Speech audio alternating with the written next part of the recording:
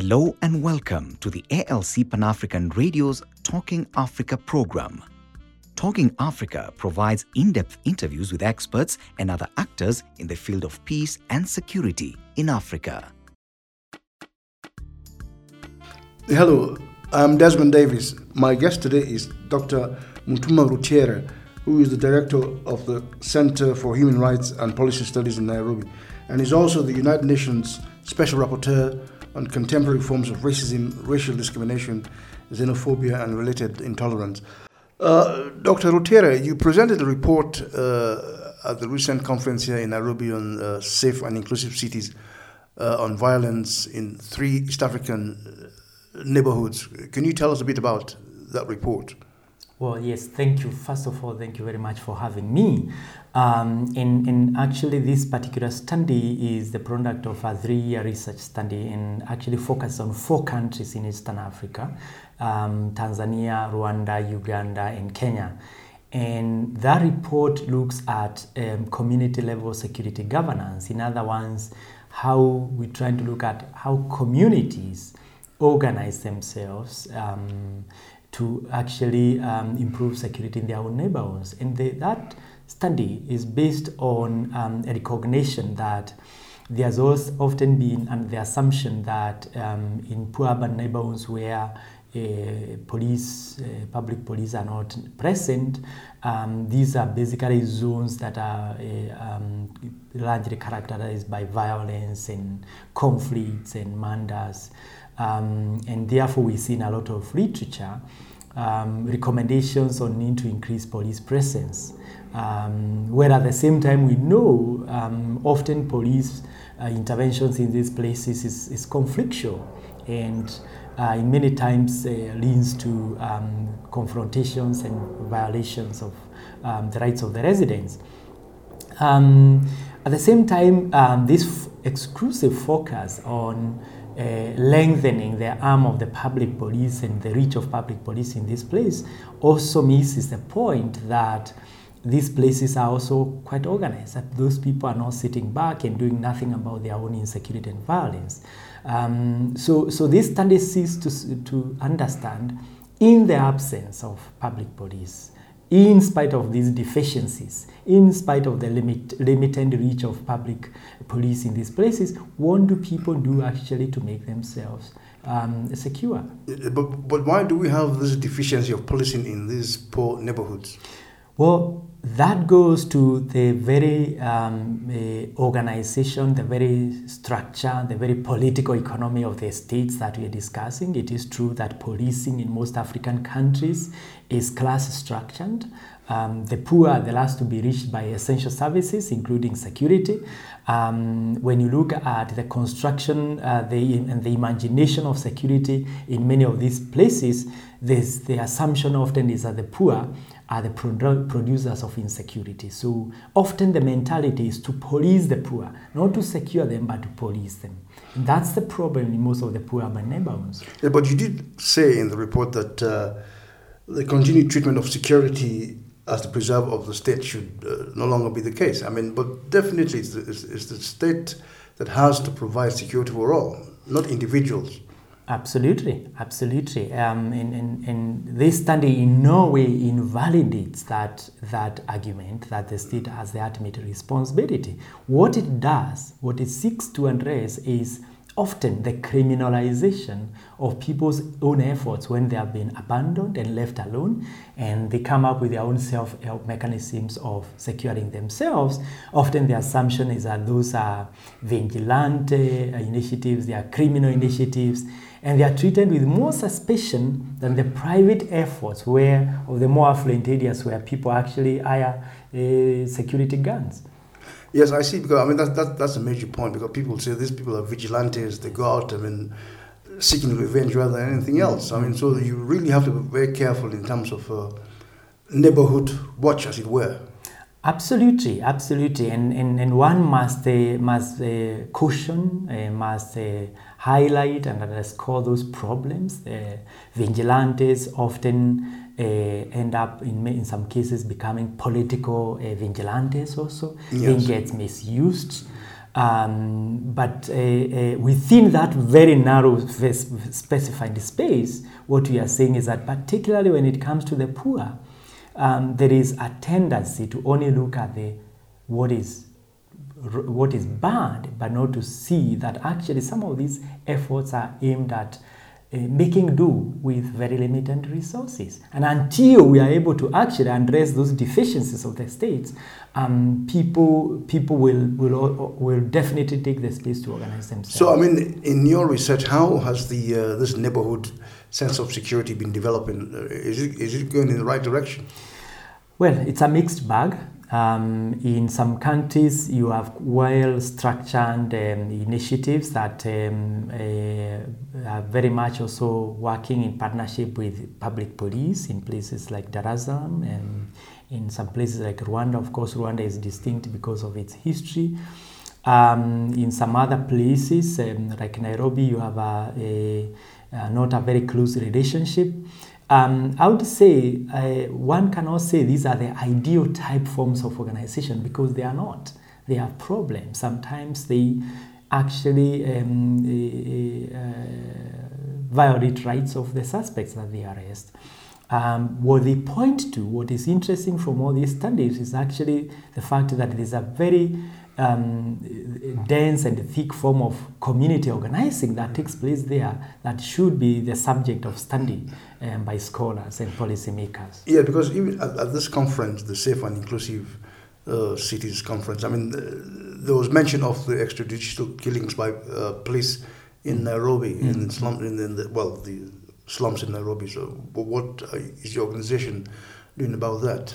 Well, this is the other major focus. We always look at also the whole problem of violence, including violence by the police. In fact, we're in the process of putting together some work with other partners, like the International French Research Agency, that looks at comparative work on police violence globally, because again you realize that these forms of killings are not exclusive to a place like Nairobi. If you go to Brazil, yes, if you go to the US, if you go to Europe, yes, you see a problem of this form of strong harm policing that punishes racial and ethnic minorities and the poor.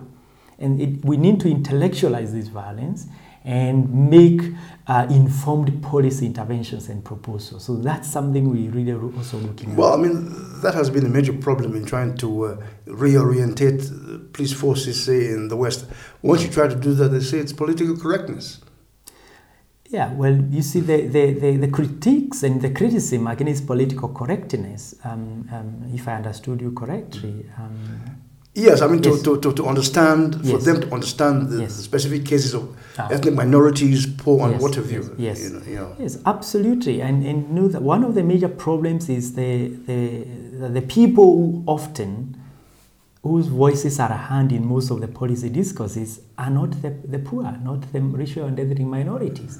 And therefore, it's very easy for those who have the access to platforms to say, oh, this is political correctness, that this is actually restricting police services. But the truth of the matter is that in all the places in the world, we see the poor and the minorities facing a lot of racial and hostility and violence from police and security services globally. So you believe that this project, the Safe and Inclusive Cities, which is focusing on the global south, is a step in the right direction?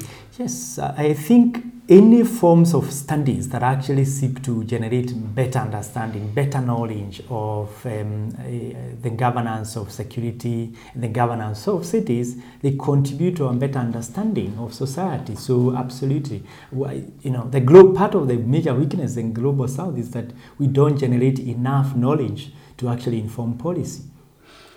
Yes, so I mean, you believe that this will take things forward. I mean, what's the next step with the presentation of these reports? Well,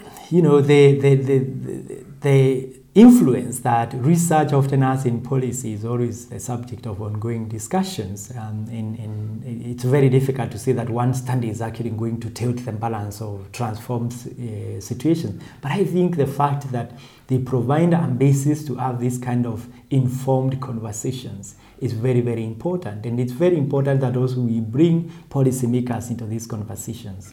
So what do you think about these gated communities in cities like Nairobi, Dar es Salaam, and even Accra in Ghana? Are they really safe? Well, look, there are different schools of thought with regard to gated communities. I think gated communities just represent the political, economic situation as it is. Those who have the resources will do what they can to make themselves secure. Those who don't have the resources to close themselves up in gated communities will resort to other means. So I think gated communities should be seen as a critique of the nature of the states that we have. Indeed. Yes. Well, actually, poverty and poor services in urban areas obviously generate violence or whatever.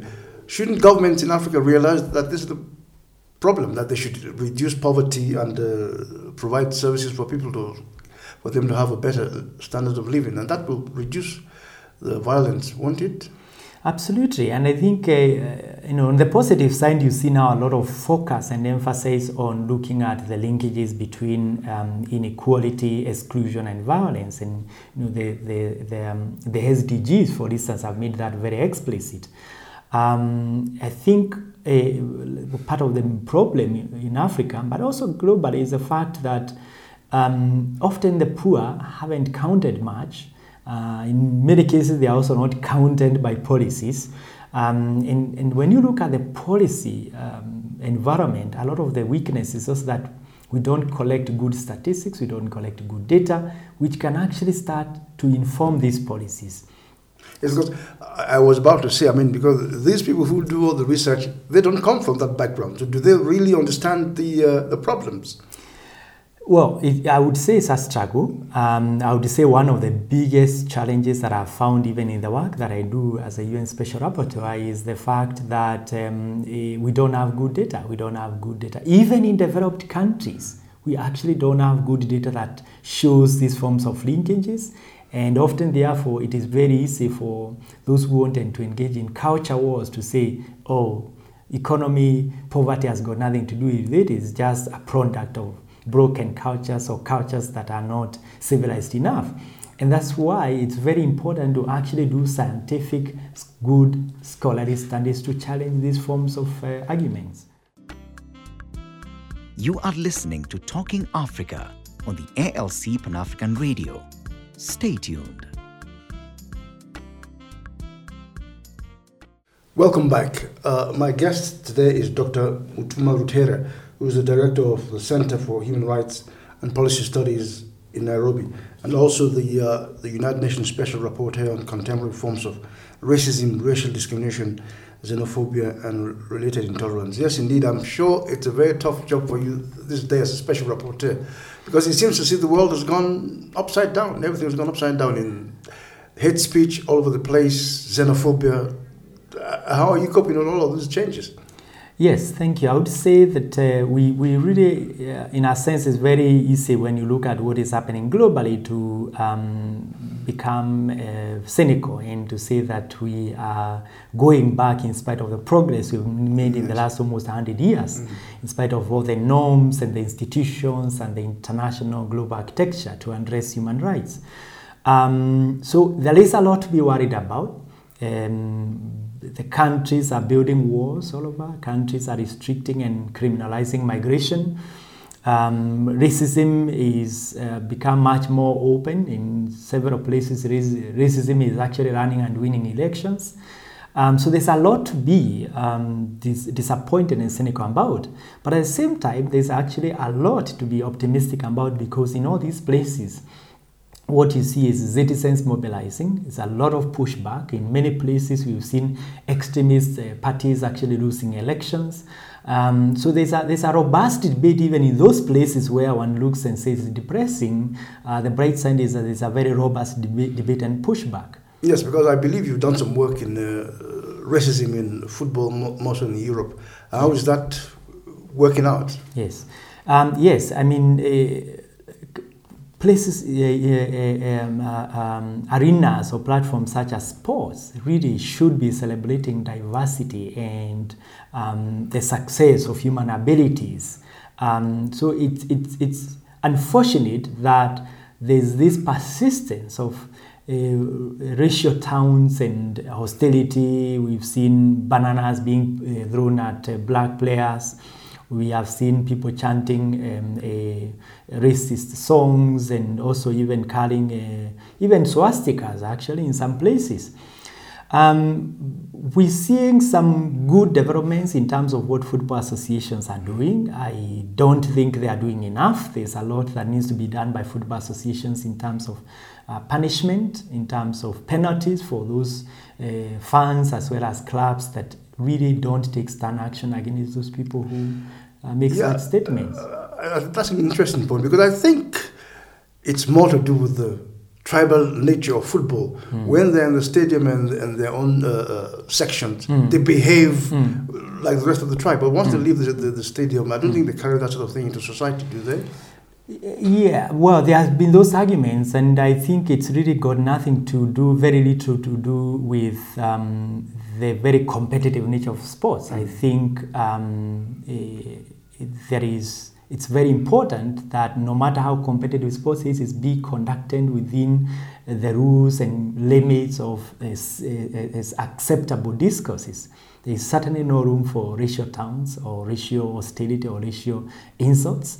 There are many endless kind of songs or chants that football fans can actually make without racializing them. So I think it actually speaks to a broader acceptance and normalization of racism and latent racism. But football allows people to have that space to express those racial feelings. Yeah, because that's quite disappointing, really, what you said. Because, I mean, in the 70s and 80s, we had that problem. Yes. Then it seemed to have disappeared in the 90s, but now it's rearing its head again. Is that down to nationalism or what politicians are actually saying?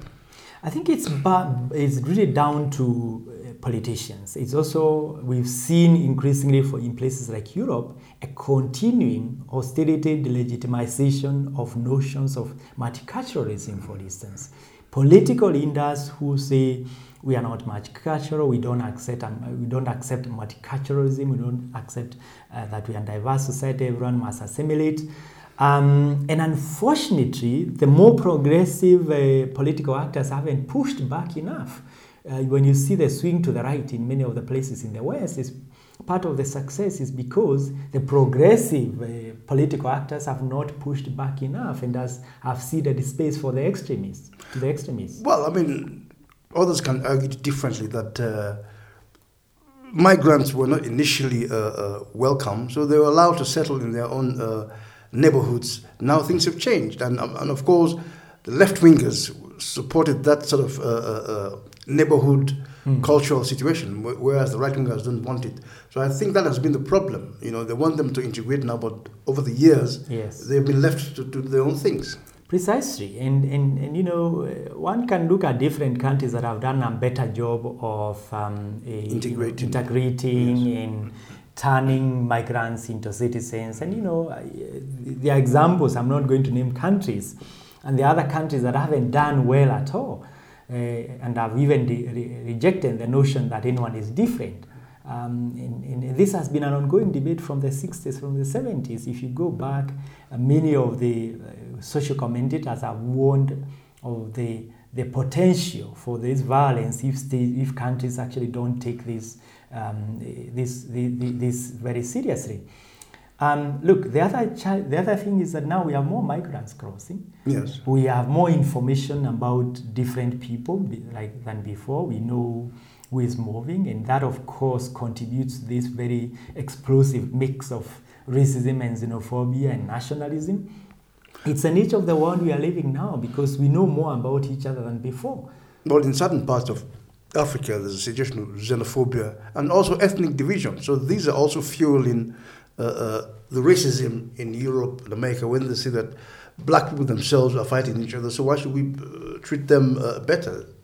Absolutely, and I think there's sometimes the assumption that the problems of racism are not applicable to Africa. Indeed, they are. The forms of discrimination you see with the color, differences in racism that manifests itself in terms of color and differentiation are the same that we see in Africa in terms of exclusion of ethnic groups, discrimination against ethnic group, xenophobic hostility to migrants.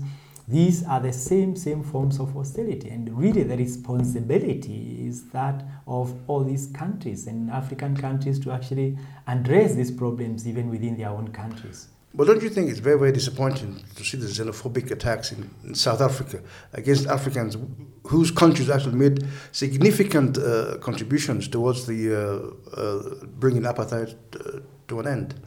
I think it's disappointing to see xenophobic attacks in many other countries. I think they are not exclusive to one country. They might you might have a higher scale in one country, but I know you have a xenophobic discrimination in many countries across Africa, within countries within even within East Africa, within Southern Africa, within Sub-Saharan Africa. Migrants on transit passing through parts of North Africa also, they face the same kind of xenophobic hostility. So it is a problem that actually requires that's a solution that it's not just solutions from only one country. And I think the African Union, for instance, is an excellent opportunity to think of the solutions for this kind of migration, because actually most African migrants are within Africa. Yes, and in some of those places, some places they are very well integrated, and we should not lose sight of that. But in some places, they face hostility that they should not.